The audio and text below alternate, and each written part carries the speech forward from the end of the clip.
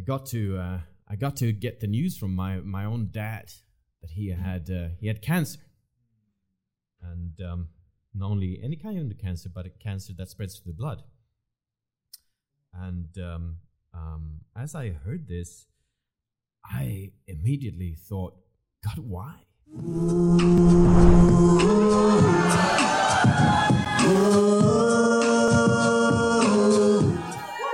It's awesome to stand here before you today, family. And this is the time where we talk about the communion, what the cross means to us. And specifically, I get to share. It's an honor to stand here on Father's Day. And it's an honor to come up and stand here specifically on Father's Day. Not only because I got the best dad in the whole wide world, meaning my dad, Eric af Klint, but also my spiritual dad, Caspar. And then we have my third dad, which is God. So I got three dads. It's quite incredible. But because 4 years ago on Father's Day, I got to become a true son. That's what it meant to become a disciple to me. It meant to become a true son. Up until that point, I was neither acting like a son should, a spiritual son, or a son of God. One of the things that these three father figures had in common in relation to me was that I was disrespectful and unloving towards each one of them. My dad, I believed, lies about, allowed myself to be distracted from, and distanced, listened to gossip about him. And something that I never really even spoke to him about, I just believed lies behind his back. And I never really showed true appreciation. My spiritual dad I argued with, persecuted, lied to, tried to frame, and also showed no appreciation of. Finally, God, I said, did not exist. I called evil, and then was bitter towards, and ultimately I murdered. Imagine that. Telling your dad that he doesn't exist, only to then go on and murder them. That is what God suffered for each and everyone in this room. On Father's Day, who is the least appreciated of all fathers? God. On Father's Day, who is the most hurt of all fathers? God. On Father's Day, who suffers the most neglect from his own children? God. All these three father figures I had in my life had another thing in common in relation to me. They forgave me. They not only forgave me, but they loved me, despite who I chose to be. You see, that is what a father does. He loves you. He may not love your actions, but he loves you. He may not love your sin, but he loves you. But there was only one of these father figures that inspired the other fathers to act like fathers, and it was God. I am sure that everyone in this room have suffered loss at some point. Someone that they deeply cared about. We know that pain. My mom's stepdad, he hung himself. My grandpa died of cancer. My grandma died of cancer. Not only cancer, but brain cancer, so she lost her memory. She stopped being the grandma I knew.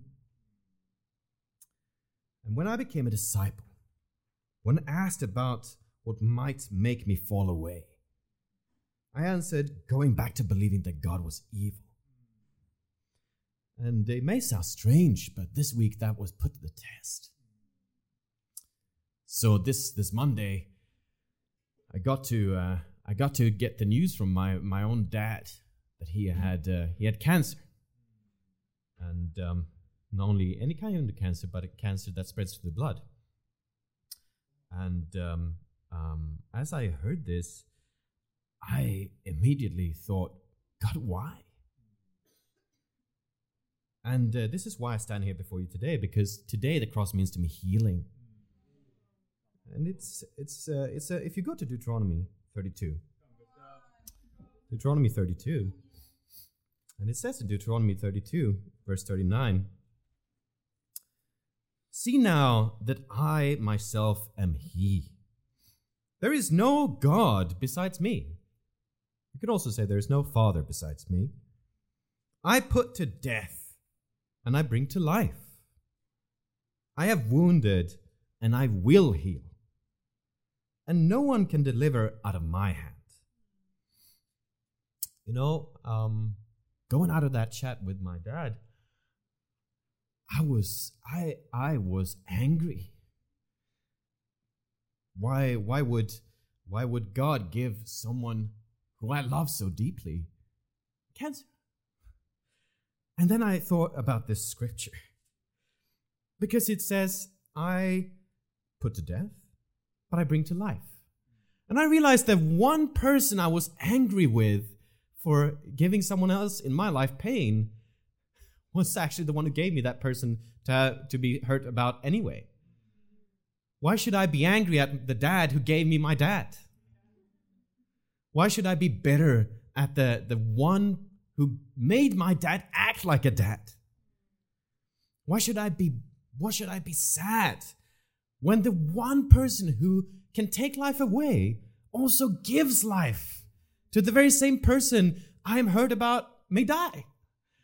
And when I was sitting down and talking to my dad, it was crazy because he was not the one crying. I was, because he had greater faith. And ultimately, that's why God chose him as my, not only my physical dad, but a spiritual dad. He said, I have been living my life as if every day could be my last anyway.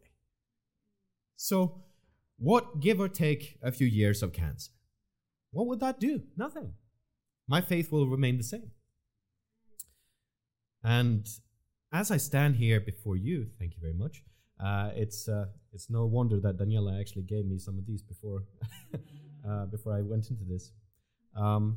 But when it comes to fathers, I've noticed in this country we don't really appreciate fathers, and a lot of us, even maybe in this room, have had troubles with our fathers, struggles, frustrations, and unloving relationships that have not been solved. It doesn't matter about who I speak to here in Sweden. Someone is always bitter about their relationship with their dad, and that's what we do to God. When we get bitter, that's the one person that is really taking it personally is the Father himself. And he says here, I put to death and I bring to life. I have wounded and I will heal. And I thought, why have you wounded me? But I didn't think about when he was going to heal me. I realized that the same God, same Father who may wound me for a good reason will also bring healing. And so when I went out of that time, I wanted to distance myself from God. I wanted to pull away and not talk to God. And then I prayed because I knew there's literally no one else who can solve this issue. And so I prayed, God, I don't know why you're doing this. I don't know what is happening, but I know that you're good. And I know that you bring healing. And I can pray for it. And God, if there's someone who can heal cancer, it's you. You've done even greater things than that. And I prayed, God, let it be that you use his colleagues, because he's a doctor, and just use them to get him treatment as quickly as possible. Let them know that one of their colleagues is having cancer. And the next morning, it's really just a miracle, because Dad sent a message in the chat saying, my colleagues have now reached out to me, and they're saying that they're going to give me the fastest reviews possible to get me the fastest treatment possible. That's what prayers do. That's what the God of healing does. And ultimately, when you distance yourself from your dad, why would you when he's the one who helps you? God feels the same way about how we treat our fathers. He's the Father of fathers. So I got a charge for you, church. If there's any relationship that you have not solved, if there's any bitterness in your hearts, if there is specifically on Father's Day, any bitterness towards God, let that go and reach out Reach out to the only one who can actually help that relationship. He's the only one who can bring healing. In Psalm 30, verse 2, it says, Lord, my God, I called to you for help, and you healed me. And I thought about, even as I was walking home, not only could God save my dad, but there has to be a reason for this cancer. And my two brothers who have distanced themselves the same way I did from my dad for years. So two of them, my two brothers, they've said they cut off their relationship. And not only did they do that, but they cut off their relationship with me and don't want to draw close to God either. Remaining atheist. And so I prayed, God, let it be that they actually start caring for my dad. For our dad. It's the same dad. And let it be that you make a miracle happen, that they start studying the Bible this year.